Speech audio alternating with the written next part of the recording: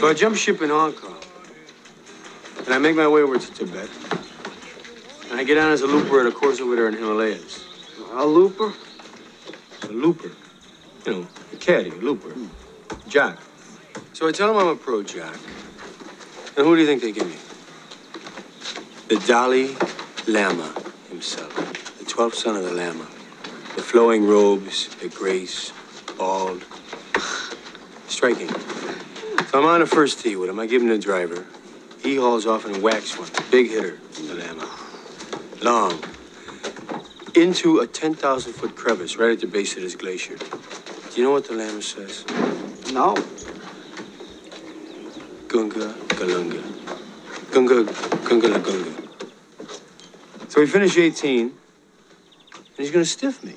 And I say, hey, Lama, hey, how about a little something, you know, for the effort, you know. And he says, there won't be any money. But when you die, on your deathbed, you will receive total consciousness. So I got that going for me, which is nice.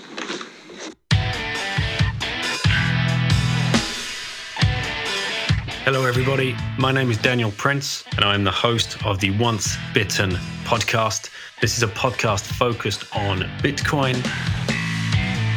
It's my mission to interview as many people as I can around the different aspects of Bitcoin and help people understand exactly what Bitcoin could mean for them and for their families and for their future. I hope you enjoy the show.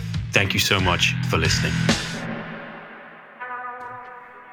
Hey guys, welcome to this edition of the Once Bitten podcast. And joining us today is BTC Aaron, a golfer on the verge of playing in the US Open.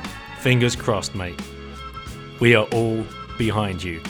And we love the fact that you're going to be flying the Bitcoin flag and you have HODL written on your balls. There's no other way to say it, listeners. There just really isn't.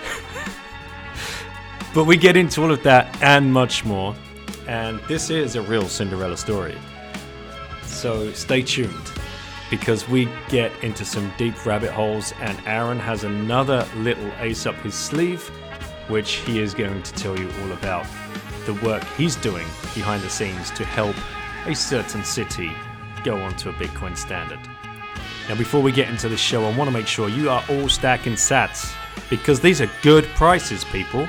I'm telling you right now, if you walk into your favorite store and you see your favorite product on a 50% to 30% discount, what do? You buy it. That's what you should be doing with Bitcoin, and you should be stacking in the UK with coinfloor.co.uk, or across Europe with Relay, RELAICH.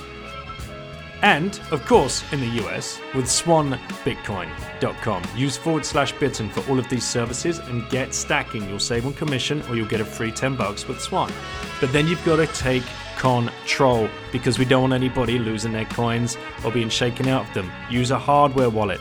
Use the BitBox O2 Bitcoin Only Edition. It has a bunch of amazing features. You will not be disappointed. Go to shiftcrypto.ch/bitten for a 5% discount. It's in the hole. All right, cool. We are recording. Welcome to the show, brother. Great to see you. Yeah, great. Thanks for having me. Great to be here. Well, usually Lauren is here to ask the first question, but as you can see, I got a young man standing by me. This is Samuel. Lauren has she's just flown out the door. She's off to her riding lessons. So we got a stand-in. It's pretty good stand-in. Twin brother. I mean, I can't get much closer. So Samuel, you are going to fire away with the first couple of questions, and which Lauren gave you one, right? Yeah, I forgot that one. She never told me. She shouted it through the hallway. I was like, "What did she say?" And I couldn't be bothered to ask. What did you say? Okay, well, I remember her question. So, oh yeah, have you met Tiger Woods before? No, I've never met Tiger Woods. I've followed him a few times at golf tournaments, but no, I've never met Tiger Woods. The reason she asks is because right above my desk is a picture of the time that I met Tiger and I got the signed hat. So Nice. that's about all she knows about golf. I don't think she's ever watched any. But how about you, mate? What are your questions? Okay, so how many of your balls were hit into the water? In my entire golf career, Yeah. oh, I have no idea. I mean, it's countless. There's I probably lose a golf ball about once every 3 rounds, and I've probably played, 5,000 rounds. So I guess if you do the math on that, you could figure out about how many golf balls I've lost or hit into the water. But yeah, it happens more than you want it to. That is for sure, mate. Let me let you into a little secret. When I was playing golf over in Singapore, we used to go to a little island in Indonesia called Bintan, and they have the beautiful course on there, Ria Bintan. It's called. It's amazing, perfect condition. But my goodness, not only are like I don't know a handful of the holes right on the ocean, but there's water all over the place, and I would lose more balls than we played holes. Let's put it this way. And we had the local guys would be out on little mopeds, and you'd come and you'd park up to take your tee shot, and these guys would just appear out of the jungle with bags of balls that you could buy off them for like $10. Without those guys, we just wouldn't have got around. It was a joke. They were collecting the balls that were lost in the woods and selling them back to you. Absolutely. Yeah, that was a pretty common entrepreneurial business that kind of the kids did around the golf courses. They all had their little golf ball stand set up where they'd sell your golf balls back to you after they found them in the woods. Yeah, we did that in Portugal, and we sold it for 5. What's the money there in Portugal? Euro. Yeah, so we sold it for €5. Yeah, we had a good little racket going, didn't we? We were home swapping with the house that was on. It was placed about midway down the first fairway, and so some people might call it a power draw, but others might just call it a total duck hook. If people were hitting a few of those, it was landing in the garden of the house, or sometimes even in the pool and hitting the roof and whatever. Yeah, but it's dangerous because if it hits a window, it can smash a window. If it hits one of us, it can knock us out. Yeah, but it also provided a good money-earning opportunity, didn't it, mate? Because what would you do each day? Well, I don't know, sit there and be bored. No, but you would go and hunt for the balls, right? True. You would go and find the balls, and then he would wash them, put them in an egg box. An egg box. Yeah. Did you sort them by brand? Yes. Yeah, we sorted them by brand, and there was a premium for the Titleist Pro V ones. There you go. Yeah, and you made about €22, didn't you, doing that? Yes, but sometimes we sold some balls for €10. I can't remember. I cannot remember. But you gifted a Titleist. We had one extra Titleist, and you gifted it to one of the guys, and he was very very pleased, wasn't he? For free. Mm-hmm. Yeah, you got to keep your customers happy. True. Right. What was your other question? My other question was, how many balls have you plopped in you've the done hole one in one? A hole in one. shot? A hole in one. a How hole in many? one. Yeah. How many hole in ones? So I've had one hole in one. I've come close a lot, but yeah, I've only seen it go in once. I've had it hit on the lip of the hole, bounce to the backside, and stay there. But hole in ones are a weird thing. It just kind of happened out of the blue. It's pretty lucky that it actually goes in. But I've only had one. Where was that? It was at a local golf course there in Jackson, Tennessee. Yeah, it was when I was in college. I was playing. It wasn't even a tournament. We were playing in like a little afternoon game, and we had a big skins pot, and I won all the skins. But it was it was about a 130-yard shot. I hit a gap wedge, and it spun back, landed past the hole, spun back into the hole, and won all the skins. But yeah, it wasn't in a tournament or anything. Man, did you have to get the drinks? Well, I was underage at the time, so I think I did put some money up for the drinks, but I was just a poor college kid. I couldn't really afford to give them to buy too many drinks. There was probably 40 guys that were all playing in the game, so I think all of them at least got one drink off of me. Do you have this thing in the States? I know it happens in the UK. People buy a hole-in-one insurance. No, I haven't heard of that. No. Really? I'm sure people do that because otherwise you just get absolutely creamed at the bar afterwards. Yeah, so in our local game, the game that we play at our club, we do a thing where everybody on the first tee agrees that if someone in the group makes a hole in one that day, everybody's going to pay them $100. It's just the standing bet. You know, when you tee off, if anybody makes a hole in one that day, everybody who's playing in the game, you don't have to be like in the group, but if we have, 2 or 3 groups that are going off together, everybody pays that person $100. So you might have 12, 15 guys that are all in the game.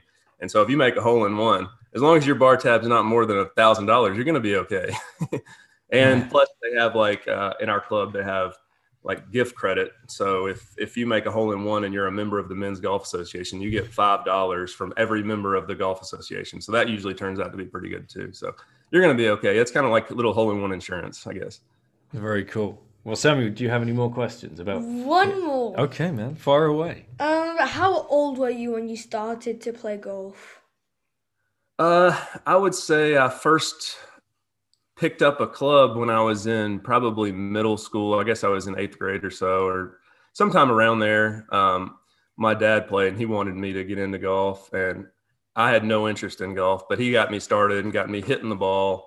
And I really started taking golf seriously and started playing tournament golf really once I got to college. So I was a little bit of a late bloomer when it came to competitive golf. When I was in high school, I had a lot of other interests that didn't include golf. And golf seemed kind of boring to me at the time. So, I would say, first starting was I was probably 13, 14 years old when I first started hitting golf balls, but then really taking golf seriously and playing tournament golf didn't start until college days. So. Pretty much the same as Daddy. He wants me to play a bit of golf. Yeah, I think it's I think it's a great sport. I think it's a brilliant sport for young boys, especially to learn. It's you're out in the fresh air. It's very it can be frustrating, but at the same time, it can be meditative, I suppose, in a way. If you're walking around all day and it's quiet and you're concentrating on the task at hand. Yeah. Do you listen? Do you walk? Have you got to the point now where you're walking around listening to podcasts as you play? No, I usually have too much going on in our golf group and our game. So I do listen to podcasts while I'm practicing. I have my headphones in every day. I'm hitting balls, working on my short game, listening to podcasts, listening to every podcast. I mean, I don't have enough time to listen to every podcast out there. So pretty much my truck now is all podcast, and then my practice time is all podcast. It's the only way I can stay up with it. But I do listen. I remember yesterday, I think I was listening to Saifedean's podcast while I was hitting balls. So, which one? Which episode? What episode was it? It was I think it was the most recent one. I can't remember exactly. They were talking. It was about Ripping Elon. Yeah, I may have. No, it wasn't. It wasn't that one. It was the one before that. The Free Private Cities guy. Yeah, that was the one. Yeah, the last Austrian, or the yeah. Right.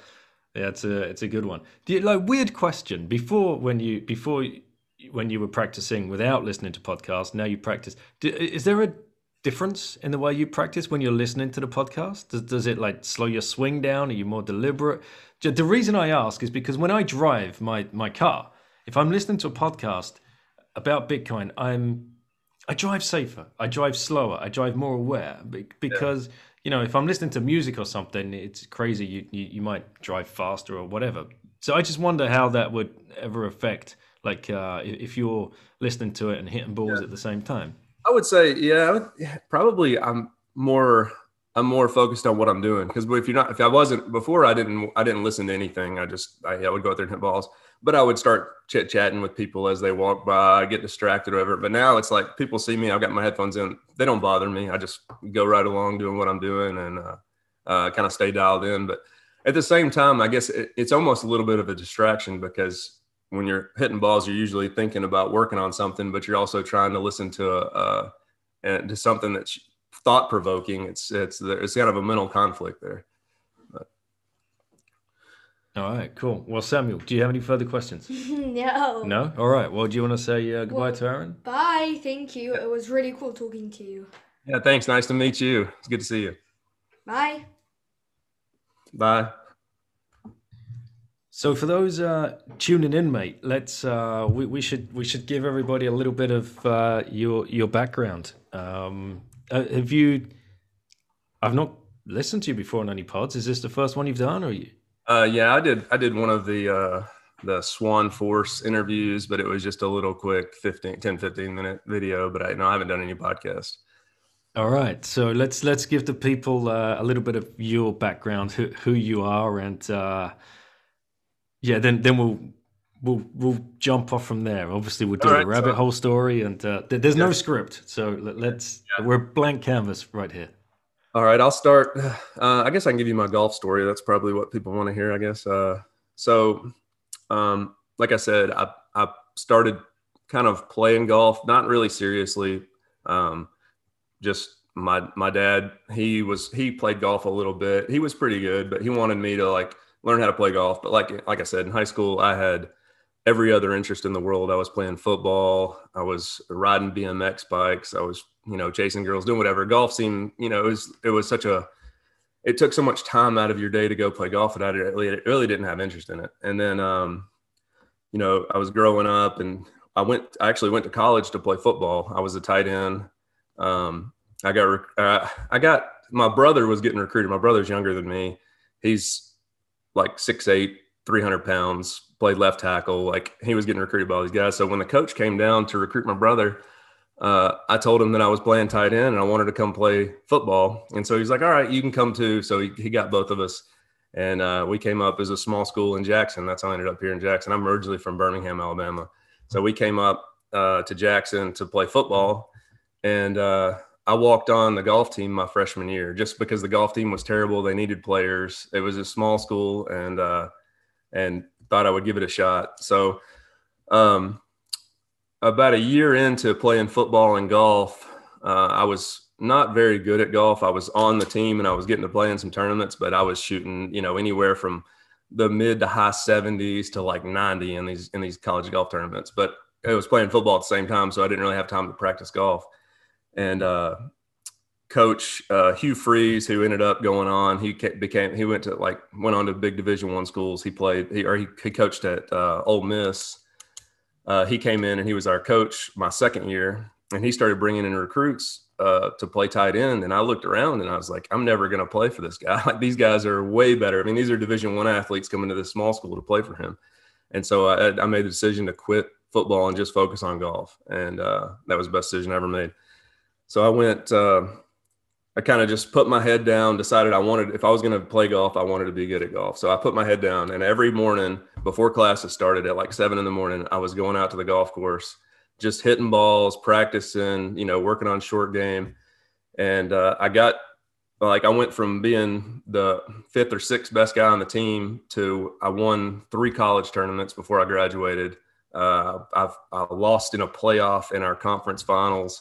And got to where I was like, all right, I think I can play golf. Got out of college and decided I was going to give it a go, turn pro, moved down to Georgia and played on the Peach State Tour for about 6 months. And on the Peach State, on those mini tours, you have it's basically just gambling. It costs $1,000 to get into them. You're traveling. You're paying for hotel fees. So it's expensive to play. And then if you don't finish in like the top 3, you're losing money. And there's like 60 guys out there. And if you don't, you can make the cut and still lose money because it's just so expensive to play in them. There's no there's no prize. There's no additional prize money. There's no sponsorship money. It's basically just everybody throws the money in and goes. And so I did that for 6 months and didn't really have the funding. We grew up, I was, middle class. I didn't grow up at a country club or have a trust fund. So we didn't, it was like basically I had to give it a shot to either try it. And if I played my way on and made money early, then I could kept going. But I went down there and was shooting, even par, a couple under par in these tournaments and just getting smoked. Some of these guys, these grinders are going out there and shooting, 6, 8 under for 2 rounds and then making the cut and then shooting another, 5, 6 under on the next days. And so I couldn't quite keep up with them. And I got burnt out doing that. I got really burnt out on golf. I decided I was going to, move on and just do something else. I put my clubs up. I didn't touch a golf club for probably 4 or 5 years from the time I graduated or the time I did that for like the 6 months after I graduated until, 4 or 5 years later. But, during that time I went to work and I started, was working, trying to find my way, trying to figure out what I wanted to do. And then I ended up making my way back to Jackson, and then kind of got settled down and decided I was going to pick the clubs back up, and got my amateur status back 2016, 2017. Started playing more amateur golf tournaments, getting back into competitive golf, and then just the stress-free life of having some income and actually playing, enjoyable golf. I started playing the best golf of my life from like in 2018. I just went on a tear. I won a big tournament up in Kentucky. I turned around and then came back and won the Tennessee State Amateur in 2018. Then won a couple of local tournaments, the club championship, and I think I won like almost every tournament I teed it up in for about 3 or 4 months. But that's pretty much what got me kicked back off with golf. I've been kind of kicking around playing amateur golf since then. I play on what's called like the Cocktail Tour. It's basically a mid-amateur, 25 years and up, basically excludes the college players. And it's just, guys that work for a living, guys that have other income that don't make money from golf. We go and play in these, and they're pretty good tournaments that you get to play really good golf courses. There's not prize money. You can win $750 in the gift shop. That's like your max prize. But so I've been doing that, and I just recently, made it through the first round of local qualifying for the U.S. Open. So I've got final qualifying for the U.S. Open. It's actually in Jupiter, Florida, just north of the conference, the day after the conference, or 2 days after the conference. So it all worked out great. I'm going to swing down to the conference and then zip up and play in the U.S. Open final qualifying. And if I make it through that, I'll be at Torrey Pines. Man, that's amazing. When is the U.S. Open? The U.S. Open is, I guess it's the middle of June. I haven't actually seen. I don't remember the dates off the top of my head. But. Yeah. So what do you? You're that close. You're mate, that's unbelievable. 36 holes away. Yeah, they call that the longest day in golf when you the final qualifying for everybody has to play 36 holes. And you do it all in one day. You have to walk. It's an absolute grind, and you just got to go out there and have a good day. And probably the top 4 or 5 guys from my spot will go. So we'll have 70 guys playing for 4 or 5 spots. That's basically what you had to go through in the first, but you have to play 18 holes to get through the first section of it, and then you go to final qualifying. So my caddy, his name's Brandon. He's a good friend of mine. We're having a request. We got to get a cart for him down in Florida. He actually he had his legs amputated when he was about 8 years old. And he's a really good golfer. He's probably about a 4 or 5 handicap, but he's just, he's a legend, and he's going to come down and caddy for me in Jupiter if we get in down there. So it'll be a cool story. Awesome. Love it. All right. What is the work? What was the Fiat work that you found yourself being drawn to after, like you said, you hung the clubs up for 4 or 5 years and went and found some work. So what kind of career path did you end up with? So, but I guess after I came back I moved back from Georgia back to Birmingham, and my dad, he's an absolute grinder. I got two sisters and a brother. And when we were growing up, he was working as an engineer. My mom didn't work. She stayed at home with us. And when he was young, when we were young, he kind of looked at the future and decided like he was never going to get anywhere working as a salary job, making money. Like he's never going to get ahead. And so he put his head down and started buying some real estate just in parts of Birmingham. And he ended up accumulating enough real estate to where we had enough growing up. And so I would help him work on the real estate all through high school, and kind of helped him, do construction, do projects. And when I got through playing, when I hung it up playing golf for the first time, I just moved back to Birmingham and decided I can get into some kind of construction, maybe to be a contractor. And so I went to work for a local contractor. I just told him, hey, I want to come work for you. I'll do whatever. I just want to learn basically the trade. And we got in, and he did a little bit of everything. We framed houses. We did trim work. We poured concrete. We did basically anything you can do on a house except for like the mechanical trades, like electrical or or plumbing or HVAC. We pretty much did everything else. And I did that for I don't know, 4 or 5 years before. Well, no, it's about 3 years. And then my wife, she graduated from school. And so we moved back to Jackson at that point. But yeah, I was in construction. Worked for when we moved back to Jackson, I worked for a pretty good sized commercial construction firm. I built dialysis clinics and like commercial buildings for retail space. So I was, just doing construction mostly. I've kind of moved on from that. I do kind of my own thing now. I've got my own little construction company. We do that on the side, but I've bought some real estate. I own a mini storage complex, just like a little self-storage building. Yeah, when you start going down the rabbit hole of Bitcoin and you start thinking about time and how that relates to your life, and that was what got me thinking about like work and really like what you do for a living is like you're trading your time for money.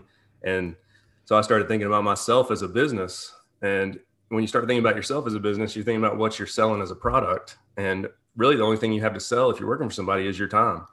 And that turns you into like this rat race where you're just trading time for money, and you can't ever get out of that. So you got to start thinking outside the box. You got to start thinking about like, how can I do it? And if you have one job, then you have one customer. And if that customer ever says, we don't need you anymore, then you're basically an insolvent business at that point. So I was looking at other ways to create income. And so now I kind of do a little bit of everything, just investing here and there, buying some real estate, doing different things. And stacking sats, obviously.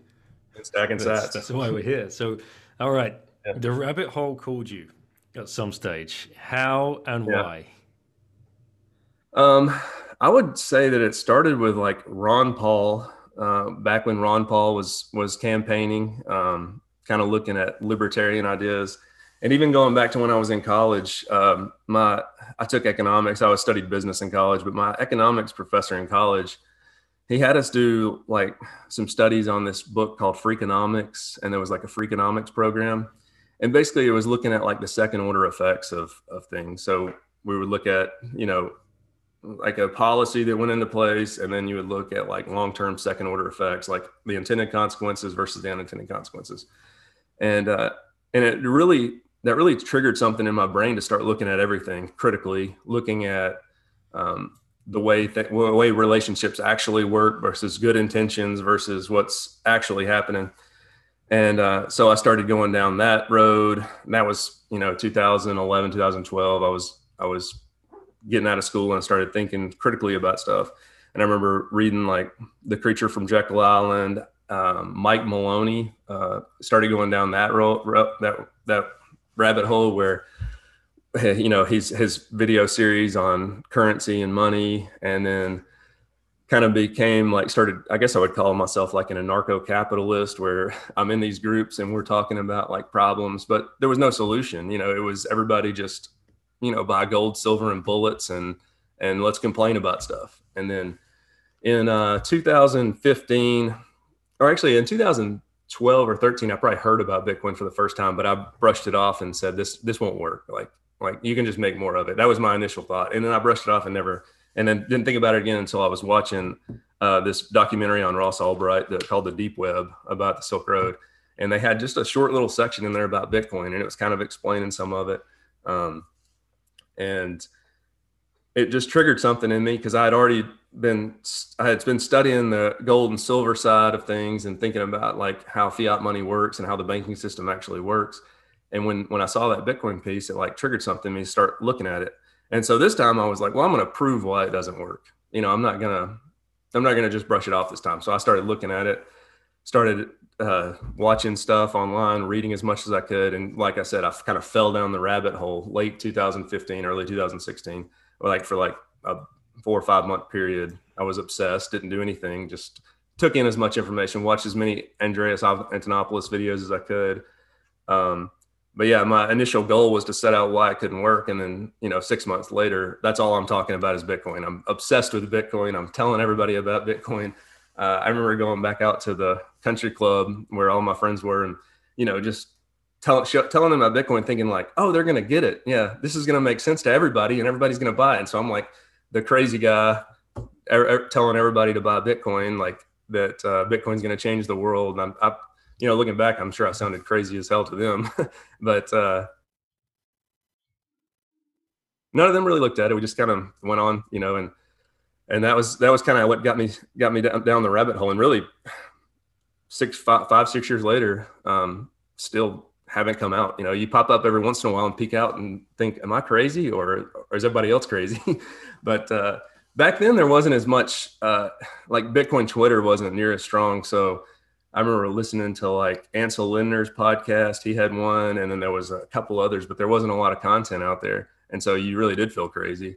You had to kind of find your own path. Now it's, you can get on Bitcoin Twitter and you look around and like, you get confirmation from everybody else. Like, yeah, you're on the right path. We're all doing that. We're all in this together. Like we understand everybody. And you can, when you have any conversations with any other Bitcoiners, immediately, like it clicks.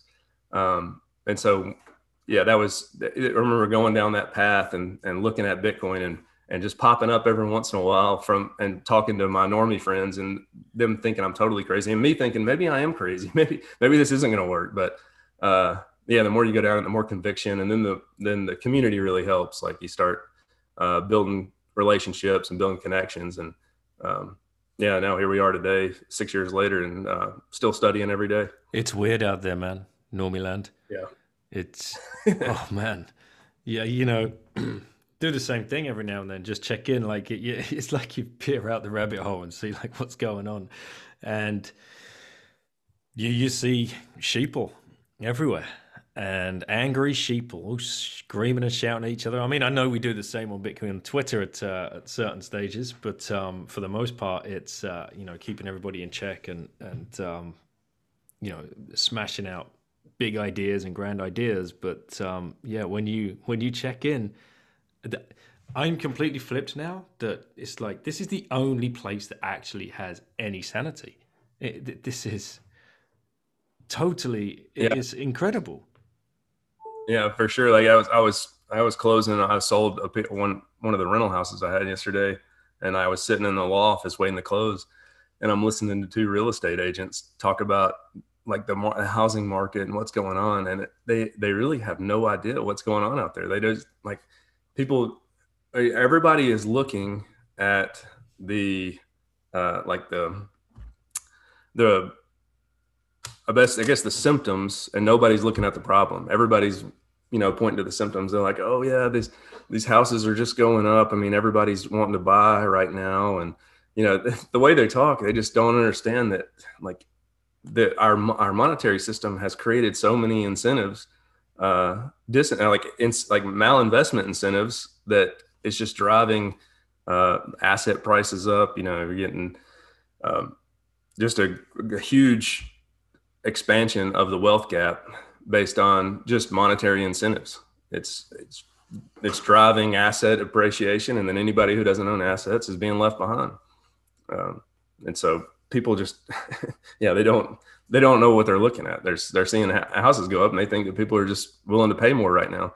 And she was talking about, yeah, if you want to buy right now, then you'll, unless you're going to live there for 5 or 6 years, you're not going to get your money back. But hell, house prices could go up another 15 to 20% in the next 2 months. You never know. Mate.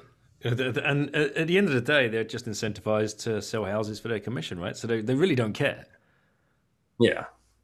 The faster the housing market goes up and the hotter it gets. But right now, I think they're running into a problem where they don't have enough houses to sell. Everybody's buying up all the inventory. Everybody's trying to escape fiat money, especially investors. They're looking for some kind of yield. Everybody's out there buying up everything just to get some sort of yield on their money because they know they can't keep it in cash and there's nowhere else to put it. And it's so crazy that if they're looking for this yield, how do they not find Bitcoin? I mean, they're so damn conditioned to real estate. That's the first knee-jerk reaction for people, isn't it? Because some people, they see most people, I would argue, they see the stock exchanges, stock markets as too risky. Don't understand it. It's all too a little bit weird. Doesn't really seem to make sense. It's not even that tangible. Gold or silver, they're like, no, that's just clearly for millionaires or billionaires. What the hell are you even thinking? So it just always comes back to real estate, houses, because it's done nothing but go up ever since. I'm sure there's a very straight line correlated to 1971. And that's all they see.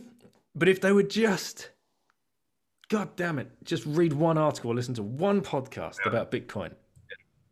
Yeah, my dad's the same way. He's a boomer, but he like I said, he was a grinder. He started buying the real estate because he knew that, we were lower middle class, but we were gonna stay there unless he did something about it. And so he worked full time, and then on the weekends he would go and work on the real estate. He would buy houses. And so I've been talking to him about it as much as I can. I mean, he's not on zero anymore, but he doesn't understand Bitcoin. He's got a lot of hurdles still from the fiat mindset, still pricing everything in dollars. And when I tell him, your houses are depreciating, like the house itself is depreciating. It's just depreciating slower than the dollar. But when you price it in Bitcoin, you see that depreciation. You understand that Bitcoin is outpacing everything, and you're basically losing money holding this real estate unless the rents are keeping up, unless you're collecting enough money on rent to keep up. But all of the costs that go into real estate, your taxes, your maintenance fees, all that is depreciation. And so even though it's going up in fiat terms, when you get ready to sell it and you move on, you're not going to be able to buy as many goods and services with that money that you sold it for. And so you are depreciating. You just don't see it on paper because the whole base for monetary calculations, economic calculations, the whole base is broken. You can't make sound economic calculations when you don't have a solid foundation to calculate on. And he understands some of it. He understands enough to where he's stacking some sats, but he's not, he still has a lot of rebuttals to when we get into some conversations about Bitcoin. Well, good luck, because it can be, that's something we all struggle with, right? Trying to help our nearest and dearest understand and see what we see, but especially with that generation. And it's nothing against that generation. For any listeners out there, I hate the generational wars. I think they're all bullshit. But they've seen it, right? They've profited from it. Many of them bought their first houses for like 20 grand, and now they're $250,000. You don't question that. It's I say to my parents, that house, same 4 walls and roof. You've got houses in London which housed Victorian chimney sweep child slaves, right? They were slums. Now go for over £1 million quid. It's the same bricks.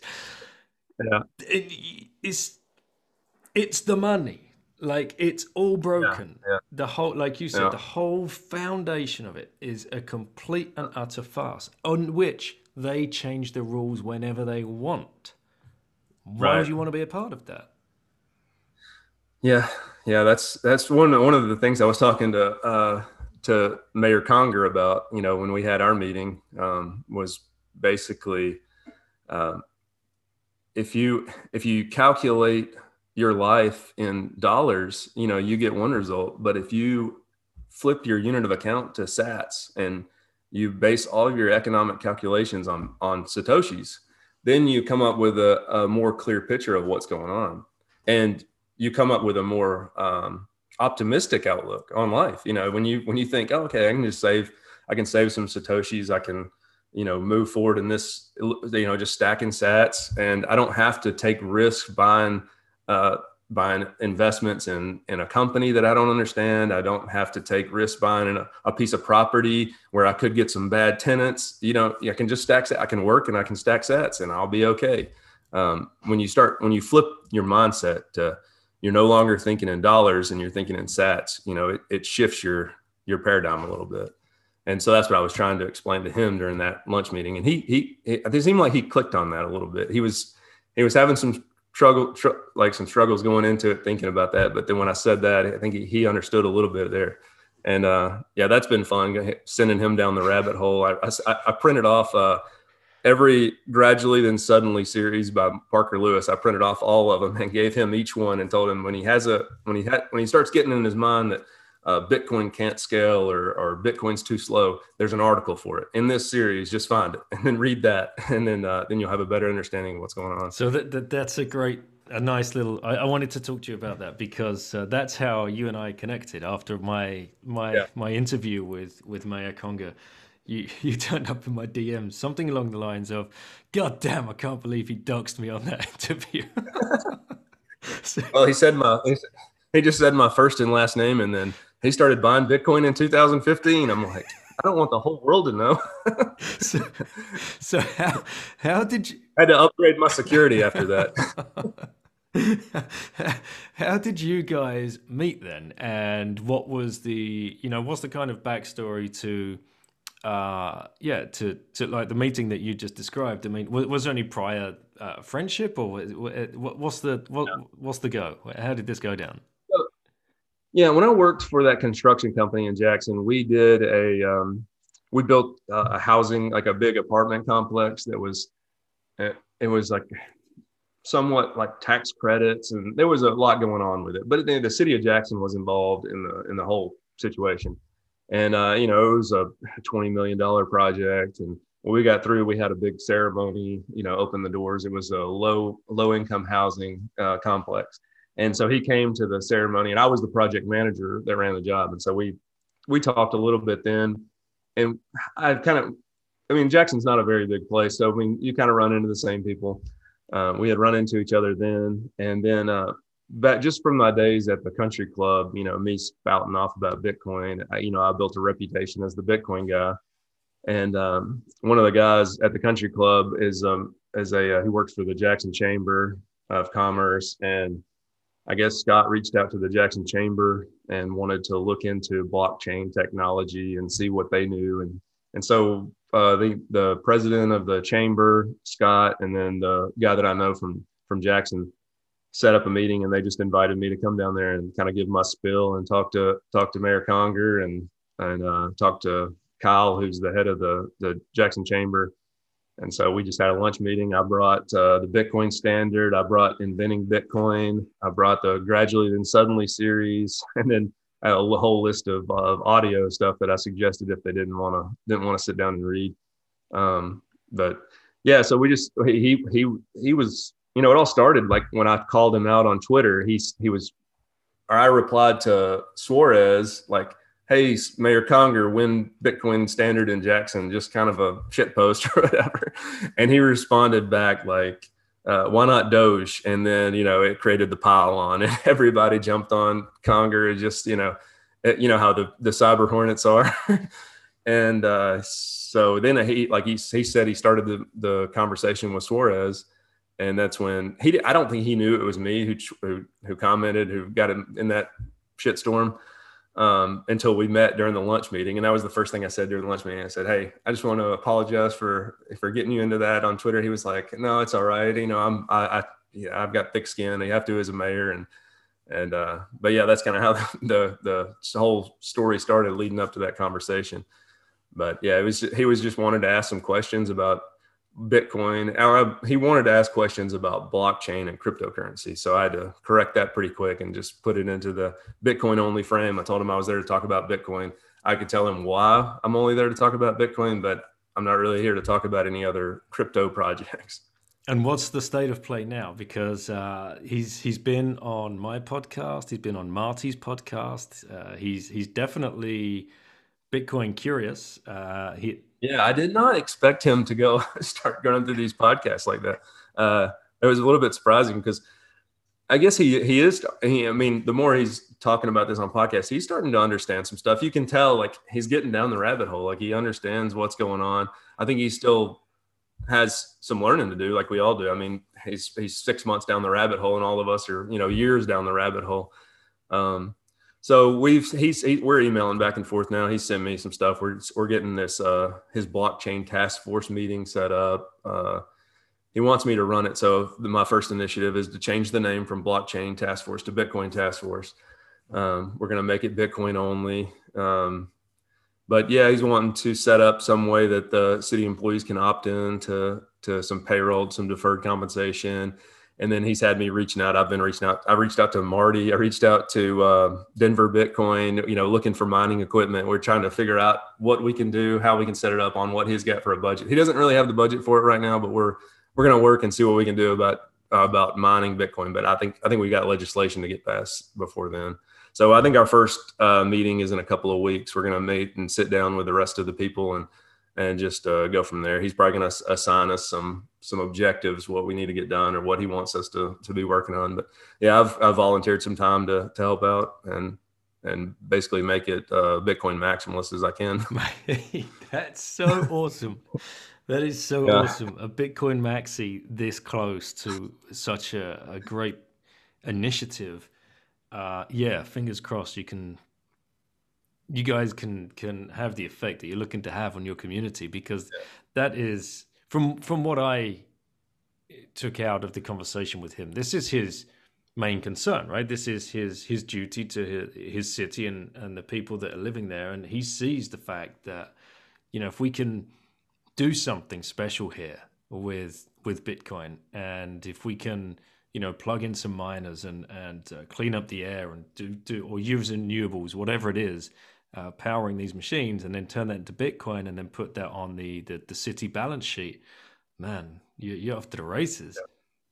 Yeah, it could be, the last tax, like that article that Marty wrote about the last tax. I think that's kind of the long-term goal is what I would think. I know he wants to spend all the money. He's in government, but you could set up a fund that literally, like, I think Jimmy Song was talking about a wallet that he had. I can't remember the name of the fable, but it was basically their self-refilling wallet where he put some Bitcoin in a wallet, and basically every time it doubled, he would spend a little bit of it, and then he would wait and it would double again. And so it was like, as the price was going up, he always had, like, I think it was $300. He would spend 150 of it. And then once it got back up to $300, he would spend 150. And you could have that as a jurisdiction. If you have a reserve asset of Bitcoin, then, you can wait. And once it gets to a certain threshold, as the price goes up, you can afford more goods and services.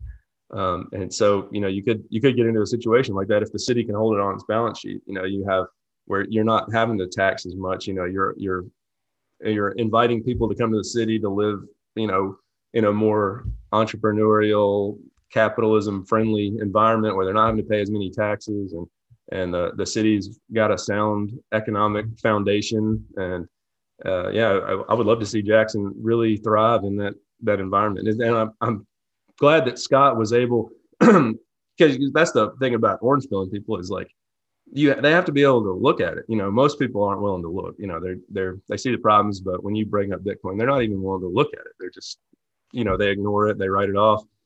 And Scott was open-minded enough to, like, say, hey, I'll take a look at this and just see what's there. And he explored it. He looked at cryptocurrencies. He looked at other stuff, and then, talked to the right people and listened to enough stuff where now he's only really focused on Bitcoin at this time. So, no, it's promising.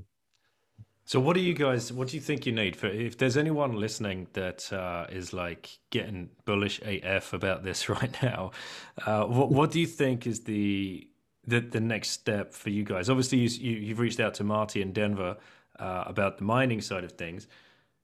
What else kind of is on your mind, or might be kind of a nice to have for 6 to 9 months time? Yeah, I guess what I'm working on my side of it, I think he's got some other guys who are kind of helping with helping the employees take some of their deferred compensation. I think some of those have some other connections there. What I'm looking at, I'm going to meet with our local energy authority and just see, because in my mind, it actually would probably be better if we could just entice private mining operations to come to Jackson. I think that's more of a long-term sustainable way to go about it rather than have the city do it. Because as much as you would like the city to do it, they're not going to have the efficiencies. They're not going to have the drive to, like, compete. Whereas mining is a very competitive industry. You have to constantly be upgrading, chasing that lower cost energy. And we all know how government works. They're not operating that way. They're kind of throwing money at stuff and seeing what happens. So I would like to talk to our local. I think we have a meeting set up with our local energy authority. Like Scott said, it's TVA. So there's, like, nuclear, there's hydroelectric, there's some pretty efficient energy, and we have pretty low cost energy on the commercial side. And so I think we have a meeting set up with them. We're going to talk to them about trying to get some kind of deals to help with their off-peak operation hours, and see if we can't incentivize some other miners to come to Jackson, and try to find some space for them. I know we're going to work with the Chamber of Commerce to see what's available as far as like commercial space where things could be set up. But that's kind of my initiative, is to if any miners that are in the area that want to reach out and look at opening and starting something in Jackson, we're trying to set up some incentives to make it worth their while. So that's kind of my objective going forward for the next 6 months. And if you play this thing out in like 5 years' time, what's your kind of vision for the city? I mean, I've never visited. I don't know how big it is or whatever else, but I'm trying to. What puts a big smile on my face is like, imagine orange pilling that many people and getting, building this community that we all want to see. We all want to see a Bitcoin community, right? What it's really like. Well, I want to go to Bitcoin Beach and see what's going on down there. That's kind of because one thing that bothers me the most about like our current economy is when I go to like a fuel station or whatever, and I see somebody who I know can't afford it buying lottery tickets. Like, they're buying $5, $10, $20 at a time. Like, if they could just think about like long term and just buy $5, $10 worth of Bitcoin instead of buying a lottery ticket, because every time they go, I want to see like an environment or a city where people are starting to understand that, and they know that like if they have this Bitcoin, they could spend it. I think the biggest hurdle that we have though is the capital gains tax. I mean, if that wasn't an issue, if there wasn't capital gains tax, I'd probably be completely on a Bitcoin standard. I probably wouldn't even have bank accounts. But that's like the biggest hurdle for switching to a Bitcoin standard is the tax incentive. So I don't know if there's anything that we could do about it locally, but like trying to create like an economy where everyone understands Bitcoin. If we can get the city to do some educational stuff. I know Scott wants to have like I think it's already scheduled in the next couple of weeks to have like a educational seminar for economic empowerment of low income areas. And I think we're going to do a little bit of Bitcoin stuff on that and talk just to help people understand that, they can use Bitcoin as a savings, use it as a piggy bank, and just buy a little bit instead of buying lottery tickets and throwing away money doing other stuff. So that's what I want to see. I want to see it start on an individual level on the lower income. As much as I like my golfer friends, they're going to be okay. I want to see it happen in the other areas of the economy. Yeah, 100%. All right. Should we geek out on golf a little bit? Yeah, go ahead. Favorite film? Favorite film? Yeah, it's a tough one. It's probably Tin Cup golf film. Yeah? Yeah. I'm going to have to go with Tin Cup. It's close between Tin Cup and Caddyshack. I'd have had $100 on Caddyshack. Absolutely. Yeah. I mean, yeah, it's Tin Cup. I remember that one. That's a pretty good one. I mean, any other outstanding ones? I mean, was Bagger Vance? Yeah, there was a few other good ones, but yeah, Tin Cup was just, I think that was my favorite one. Yeah, I guess Happy Gilmore's up there too. Oh, if yeah. you're talking golf. Of course. All right, books. Have any books influenced your game in any way? Because I know yeah. All right, let's do it. Yeah. So I guess when I was first like really grinding in Bitcoin, I mean in golf, when I was first going down, like trying to figure out how to play good golf, like what it takes to be a good tournament golfer. Because when I was coming into college, I really didn't play a whole lot of tournament golf. So when I first started playing tournament golf, my scores were all over the place. And so I started reading like Bob Rotella. It's all about the mental game and staying very patient, one shot at a time, staying within yourself and trying to get into a zone. And that really, as much as I practiced physically, that probably had more of an impact on my scores than anything else, is being very patient and staying one shot at a time, not getting ahead of yourself.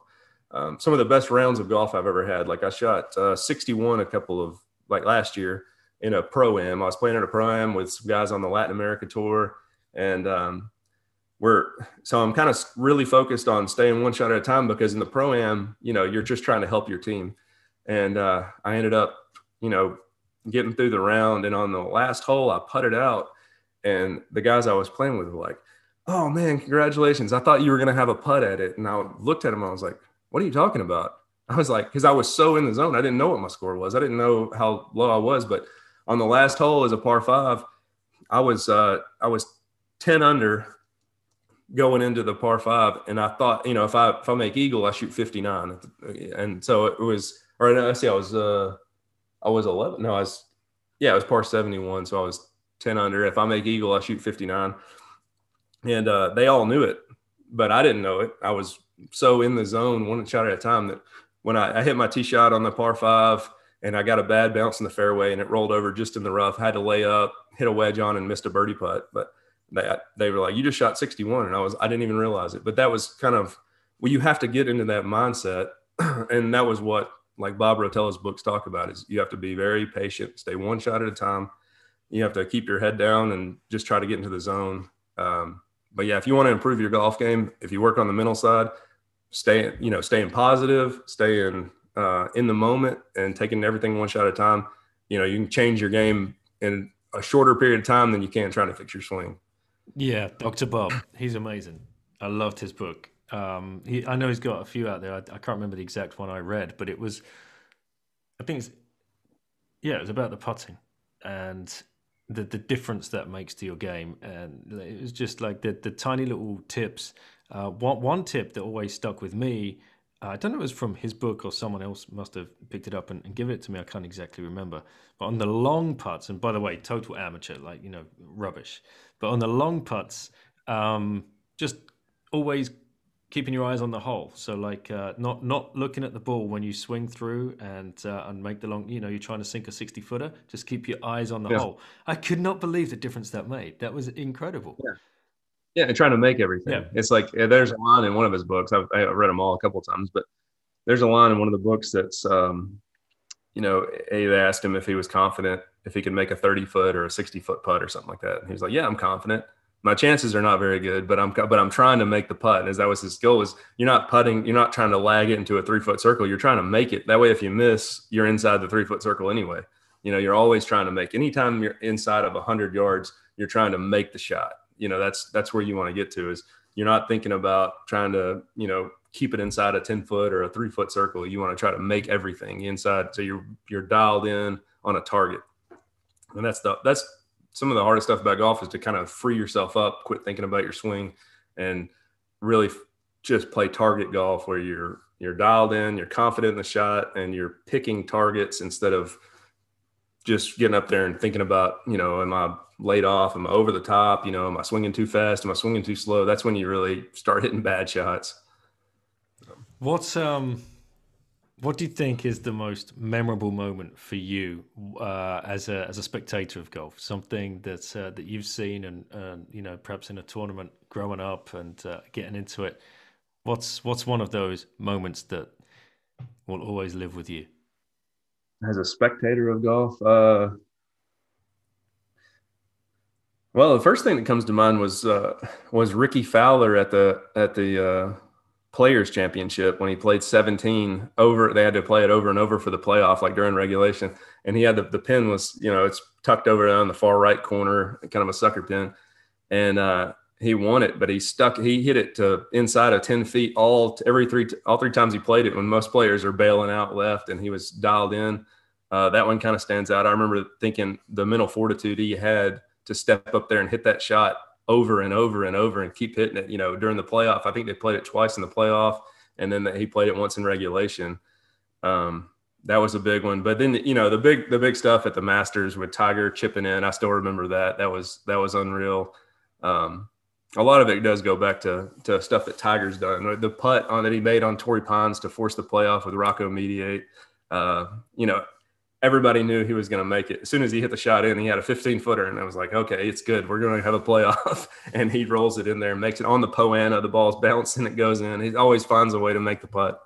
Those were some big ones. But, nothing really like stands out as like one single moment. I've watched a lot of golf, and but yeah, those moments in the big tournaments, when I've been in some big tournaments, not as big as a major, but I've been in some big tournaments, and I know what it feels like to get in those spots and to see those guys do it. Like, and hit some incredible shots under those circumstances.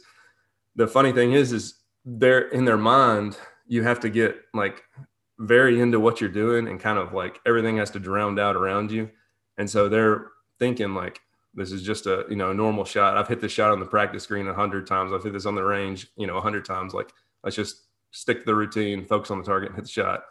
And then, but to do it under those circumstances is pretty impressive. Is that the marginal difference, do you think? Is that because, you know, you've played at all of these different levels and you're very much on the cusp of playing in the, you know, the US Open, that you're going to be exposed to goodness knows who you might be paired with on the tee box, right? But you could be stood up next to some of these incredible players that we've all grown up watching. What is that difference? And there is still a gulf of a difference, isn't there? Good analogy, I suppose. Golf with a U, but you know, it can be huge. What makes someone, you know, 10 shots better? Yeah, well, it's generally like course management would be a big one. Like these guys stay in the moment, whereas when someone who's not quite there, they hit a bad shot, they let it get to them, and they try to press and do extra. You know, they try to hit the heroic shot when they should just pitch out, hit it on the green and try to save their par. They try to hit it onto the green from in the woods and you know, create more problems. That's a lot of it. You do that over 4 days, you know, you're looking at 3 or 4 shots around difference, and that turns out to 12 strokes in the end. So there's a lot of that. But then everybody that I know that's been like really good, like that's made it on tour or played in some big tournaments, they've all seemed like they've been some of the best putters I've ever known. Like the guys who just when you're playing with them, it looks like it's going in every time they hit a putt. I mean, they'll burn edges, but every putt is on line and it looks like it's going to go in, and it's always good speed. That's like a big difference that I notice amongst the people that I play with. Was you can tell when somebody can roll the rock, they're going to be good, as long as because you're going to have days where you're going to hit it good, you're going to have days where you hit it bad, but those guys always putt good. Like Danny Green, he's a local legend, played in 2 Masters, he won the U.S. Mid-Am, finished runner-up in the U.S. Am. He's from Jackson. We play a lot together. He's getting a little older now, so he doesn't play as much as he used to, but he probably is one of the best amateur golfers to ever play the game. If you look him up, he's you know, doesn't look like much, doesn't look like he would be that good, but he could putt. He could make putts from if he was inside of 10 feet, he always had a saying, if he could see down in the hole, he was going to make it. So if he was inside of 10 feet, he was making everything. And if you go and talk to any of the guys who went up playing amateur golf that turned pro, some of the, you know, the really good players, they all had to go through Danny. He was a little bit older than them, but he was playing amateur golf, and he was always a tough out. He would beat a lot of people he wasn't supposed to beat in like the U.S. Amateur, the Mid-Am and stuff. But playing a lot with him, that was what I took away, because he hits it pretty good, but he's not a Bryson DeChambeau. He doesn't crush it. He hits it okay, and he hits it pretty straight. But once he got on the green, like it didn't matter where he was. If you were playing against him, you were worried that he was going to make it. I mean, 30, 40 feet away, it looked like it was going to go in every time. Let's talk Ryder Cup. I mean, we've got to, you know. I'm a Euro pleb, you're a US pleb. I think that is one of the I think it's almost my favorite sporting event to watch. It's so great.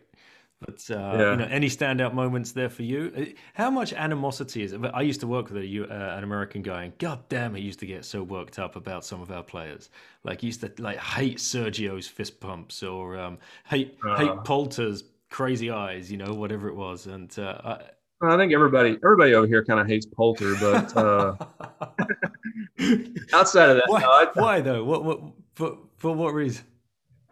Because he seems like he'd be a hack, and then he goes out there and he wins a bunch of matches. He doesn't win anything all year, and then he goes out there and beats all of our players during the Ryder Cup. And you have the reverse with Tiger, right? The complete reverse. Yeah. For whatever reason, Tiger can just never turn it on in a Ryder Cup. Yeah. Yeah, match play is just weird. I mean, some people have it and some people don't. I've never been that good at match play. I've won some stroke play events, and then I go to a match play, and people that I think I'm supposed to beat and everybody thinks I'm going to beat, will sneak up and they'll either keep it closer and I'll be uncomfortable, or they can get ahead and then I've got to play catch up. But match play is just a totally different. You're playing it. It's hole by hole. There's a lot of, back and forth of you hit a good shot, you put pressure on them. They hit a bad shot, it takes pressure off you. And then you got to still stay focused. There's a lot more to it than just going out and playing stroke play golf. And so like you said, like Tiger, has had his issues. And then you got guys like Ian Poulter who can't make a cut on the PGA Tour, who go out there and beat all their guys in the Ryder Cup. It's a crazy, crazy sport. Yeah, I love it. And there's got to be a Bitcoin Ryder Cup at one of these conferences. That's got to be set up. Yeah, it'll be so much fun. I've been working on setting something up. We had a Telegram group, and we talked to some guys. We were trying to get some tee times on that Sunday after the Bitcoin conference, just to get a bunch of guys together and play. But after I qualified for the U.S. Open qualifier, I had to back out because the practice round will be on that day. But I think they're still playing. It's at I think it's just south of the conference at Crandone in Miami. A bunch of guys are getting together. I think they've got 3 or 4 tee times set up. But yeah, we need to do a Ryder Cup style and get it like have some stuff on the line, maybe a trophy that we can pass back and forth. But yeah, that would be fun. That'd be awesome. When we were talking earlier about like most memorable moments, you mentioned Tiger's chip in on the 16th during the final day of the Masters. I remember watching that vividly. For me, it was like 5 a.m. in Singapore, and that was the Masters. He went on about I think didn't he go 7 birdies back to back? It was just the most incredible thing to watch. It was unbelievable. But that shot, and I've DM'd you this as well. This comes to your hodl ball, right? That this is, where this is leading. This is what I want to see in the final day U.S. Open. You're stood there with the putt to win it. And well, why don't you tell the listeners what you've done to your balls? What's okay? Your golf balls. Well, I sun them mostly. or dip them in water. Yeah. No, but so I just started 3 or 4 years ago. Each year I get a batch of golf balls from Titleist that you get customized for that I use for the tournaments throughout the year. But I started getting 21 as the number. You can get them all the same number, so all of them say 21. And then I've changed out what it says on the side. But this year I put HODL on the side, and so that would be pretty cool if that ball could trickle over the lip and stop like Tiger's, just to show the HODL logo, HODL on the side of it as it falls in, and I'll make the cut. No, not make the cut. Win the trophy.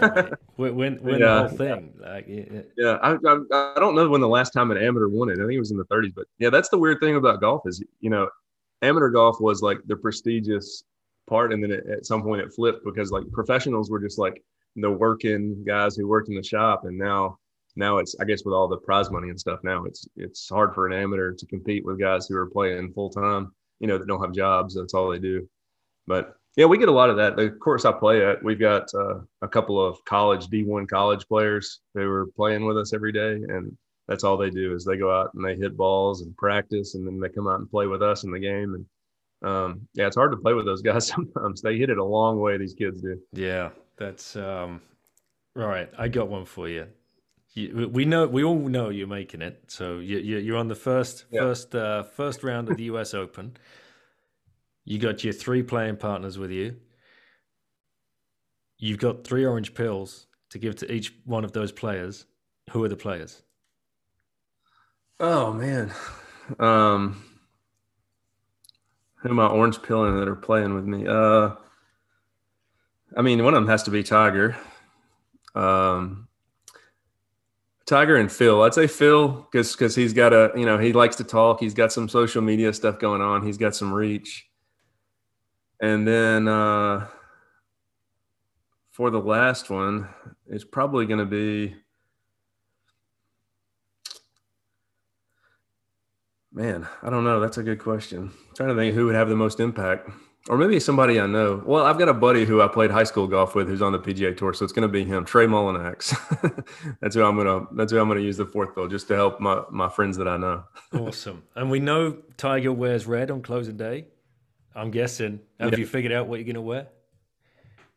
Oh yeah, I'm gonna deck it out. I'm gonna have to get Bitcoin logos on everything. I guess I'll have to hit up Jack when we get in. Well, I'll hit up Jack and get him to get me some unis, head to toe unis, and maybe let one of the plebs design it, and we'll go out there with the Indy car dressed up.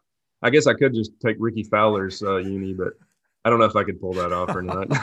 Yeah, that was so funny when you put that on Twitter, and I sent you the Dumb and Dumber guy in the orange suit, and he comes straight back with Ricky Fowler. I'm, oh yeah, shit, he's done that. Yeah, I forgot about that. But Yeah, that's Ricky Fowler, standard apparel. he definitely needs to be orange pilled. I mean, that's it's like, yeah, you know, the llama. He Yeah, wears orange. maybe I'll put him in that. Maybe we'll play a fivesome and we'll add Ricky Fowler to the pairing. Mate, have we? No, that's one thing I wanted to cover with you, because you know we've got more athletes coming out now. You know, this sport seems the most perfect fit for people to fall down the rabbit hole. I mean, you've got holes all over the place anyway. It's what you do, but Yeah. it's a low time preference sport. Like this is it. You know, like we've got IndyCar 500, but that's fast as shit, right? There's the that's like now, let's go. You guys are thinking through everything intricately. It seems to me primed, like predisposed. There's thousands of athletes predisposed to Bitcoin purely through the amount of mental work and fortitude that you guys go through. So, how do you feel about that? Yeah, I guess there are a lot of parallels. Like, you know, I remember the rabbit hole journey of learning about the game of golf and the mental side, and then spending every day just practicing and being patient. Because that's another thing about Bitcoin is you have to really humble yourself and learn and really try to grasp. It's a lot more to it than just, you know, another financial asset. It's very deep, and yeah, golf is kind of the same way. You really have to spend a lot of time practicing before you can ever see results. And like you have to make in golf, you have to make like the practicing and the grind of it what you enjoy about it. Because if you're all about the tournaments and you don't enjoy the practice time, you're never going to get there. That was one thing that I figured out was like I could wake up every day and I could enjoy practicing golf and just go out there and love the process. And then I would, you know, next thing I know, you know, I'm seeing results, you know, but if you're sitting there thinking about the results, you're not going to get there. But Bitcoin's kind of the same way. It's like, you got to stay head down, stacking sats, like just dollar cost averaging over time, reading as much as you can, learning about private keys and self-storage and security. And then you wake up 4 years later and you've seen a massive change in yourself and in your financial situation. You know, it gives you a lot. That's what it did for me. Was it gave me a lot more freedom with my time and energy, and how I was able to allocate my time was, you know, it changed a lot of the way I thought about stuff. So golf's kind of the same way. You keep your head down and you stay patient, and then the results kind of show up in the end, you know, or show up later down the road. Yeah, but I would think the problem that I see with golfers is most golfers are not in an economic situation where they need Bitcoin, where, you know, a lot of people see it early because they need it or they see a need for it. Where, I mean, most of the people I know, when I talk to them at the country club or, you know, in golf tournaments, it kind of goes right by them because they're just comparing it as another financial asset. They're thinking of it as an equity or as a commodity or something, when it's a lot bigger than that. And they don't quite grasp that because they don't need Bitcoin. They're in a situation where, you know, they've got decent incomes, or they grew up in a family that was semi-wealthy or wealthy. And so I don't know, there are some parallels, but I also think there is some hurdles that they have to get by before a lot of golfers will understand Bitcoin. Yeah. I'd not thought about that. Although, when you look at Michael Saylor, he didn't need Bitcoin. Yeah. But then all of a sudden he needed Bitcoin because, you know, he realized all of that money was just melting away. That's when people realize it. That's nuts. All right, man. Well, It's funny. I was texting one of my golf buddies the other day, and they were talking about the dip and panicking, and I was saying, "Hey, man, let's go play golf. I need to win some money off of you so I can buy this dip." And he was like, "I can't play till Sunday." I said, "It's going to be 60,000 by Sunday. I need to play today so I can take some money off of you." And he was going on, and he was like, "Oh, I'm not going to buy any." And I said, "You need Bitcoin. You just don't realize it yet." And it may be $250,000 before you realize you need Bitcoin, but everybody needs Bitcoin. It's, you just have to get to that point where you understand it. yeah, 100%, mate. Well, listen, I think what you're doing is amazing. Like, Bitcoin pleb, you're very, very close to making a huge change to the city in which you live, which is just amazing. Helping Scott understand the opportunities that Bitcoin can bring to communities, mate. You're doing some amazing groundwork, pleb work from, the highest order, and now you're going to go onto the main stage, and you've got every pleb cheering for you. So go make it happen. Let's see you up on that first tee box. It'd just be so great. Thanks for representing, man. It's just awesome, and it's great to have had this conversation. Yeah, thanks for having me. It's pretty humbling because I mostly post about stuff on Bitcoin on Twitter, but then I start posting golf stuff, and people come out of the woodwork saying like, "Hey man, great to see you doing this," and like a lot of people are interested in golf, and I guess a lot of people love golf, and so I've posted a little bit more about golf, and I think I'll start posting some more tournament stuff that I'm playing in, and but yeah, it's pretty awesome just the amount of support that I get. People. And people, everybody says, "Yeah, you're getting through. We'll see you at the U.S. Open. Go ahead and start playing." It's pretty cool. This last year and a half, 2 years or so, I've given up watching sport, but I cannot. Well, I've never watched the Indy 500. We get up at 5 a.m. and watch that. For me to watch the U.S. Open, I'm gonna have to get up. I'm gonna have to go find a channel somehow to go and do this stuff. I'll make it work though. I'm getting interested back in sport again because of what you guys are doing. So it's a huge thanks because it's been a big miss, a big hole. But it just became so fiat for me. Watching it, it lost. And then when they took the crowds away, you can't watch a football game or a rugby game without the crowds. It's just ridiculous. So yeah, fingers crossed for you, brother. Yeah, I kind of ran into the same thing. I haven't watched any sports really in the last year or two. It lost its luster, and there's a lot more interesting things to look at right now. So yep. Hopefully we can get a lot more athletes coming on, and maybe we can get a sports team somewhere to put Bitcoin on a jersey, or I guess there is a soccer team in there. Yeah, Southampton this season and Watford last season, so it's starting to happen. Yeah. Well, it's a great time to be alive. I know that like living through this transition as we transition from a fiat standard to Bitcoin standard, it's going to be pretty cool. It's inevitable. At some point, somebody's going to trade the last Bitcoin for the last dollar, and that's going to be it. And then you're not going to be able to buy Bitcoin with dollars anymore. It's just like the way human incentives line up. We're going to go to that point, and it's pretty cool that we're getting to see the start of it. Well, who knows where we are in the cycle? It could be 50 years, could be 10 years, but we'll see. So I'm excited about it, and I'm going to do everything I can to help support Bitcoin and help push it forward in the city of Jackson and the state of Tennessee. And if I make it into the U.S. Open, or when I make it into the U.S. Open, I'm going full Bitcoin logos, head to toe, golf bag logoed up, and my caddy's going to wear Bitcoin stuff too. So, mate, it's going to be so great. It's going to be so damn great. And we need a pleb. I think we need one of the plebs doing some like live stream commentary, like Caddyshack style. That would just be so great. Cinderella story. Yeah.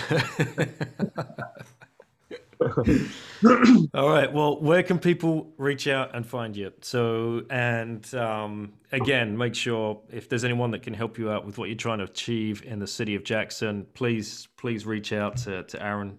What's the best way?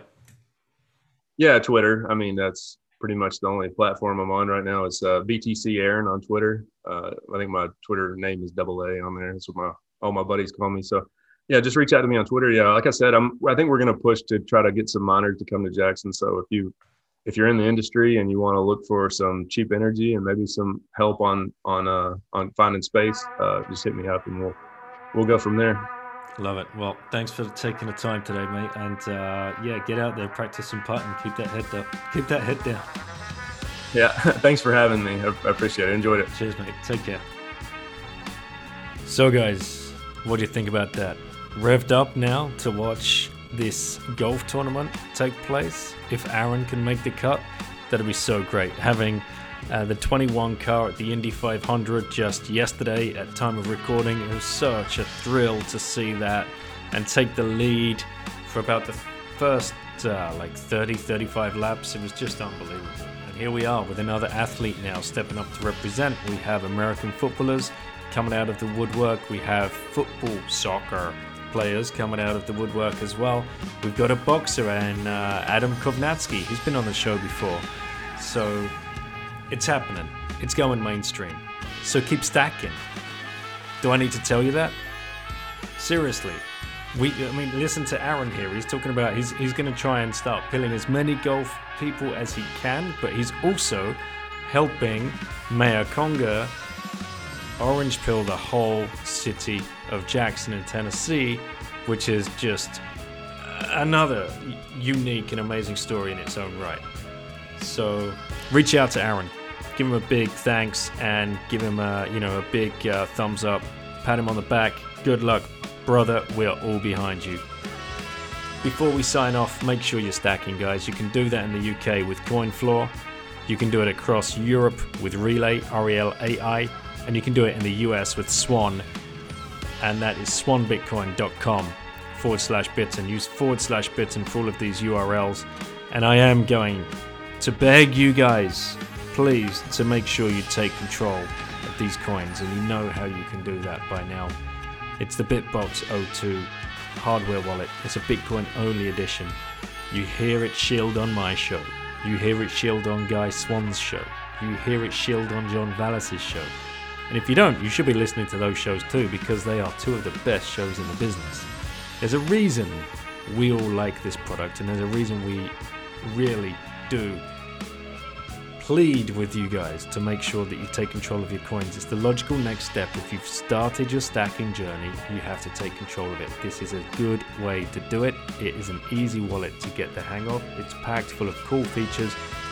So easy for beginners, or if you're adding it to your stash of hardware wallets, it will fit right in. So go check them out. It's shiftcrypto.ch/Bitten. Thank you everybody for listening. Go check out my book if you're interested. That's called Choose Life. You'll find it on Amazon, and you can find more about me and the show sponsors on once-bitten.com. I look forward to the next show, guys. Thanks so much.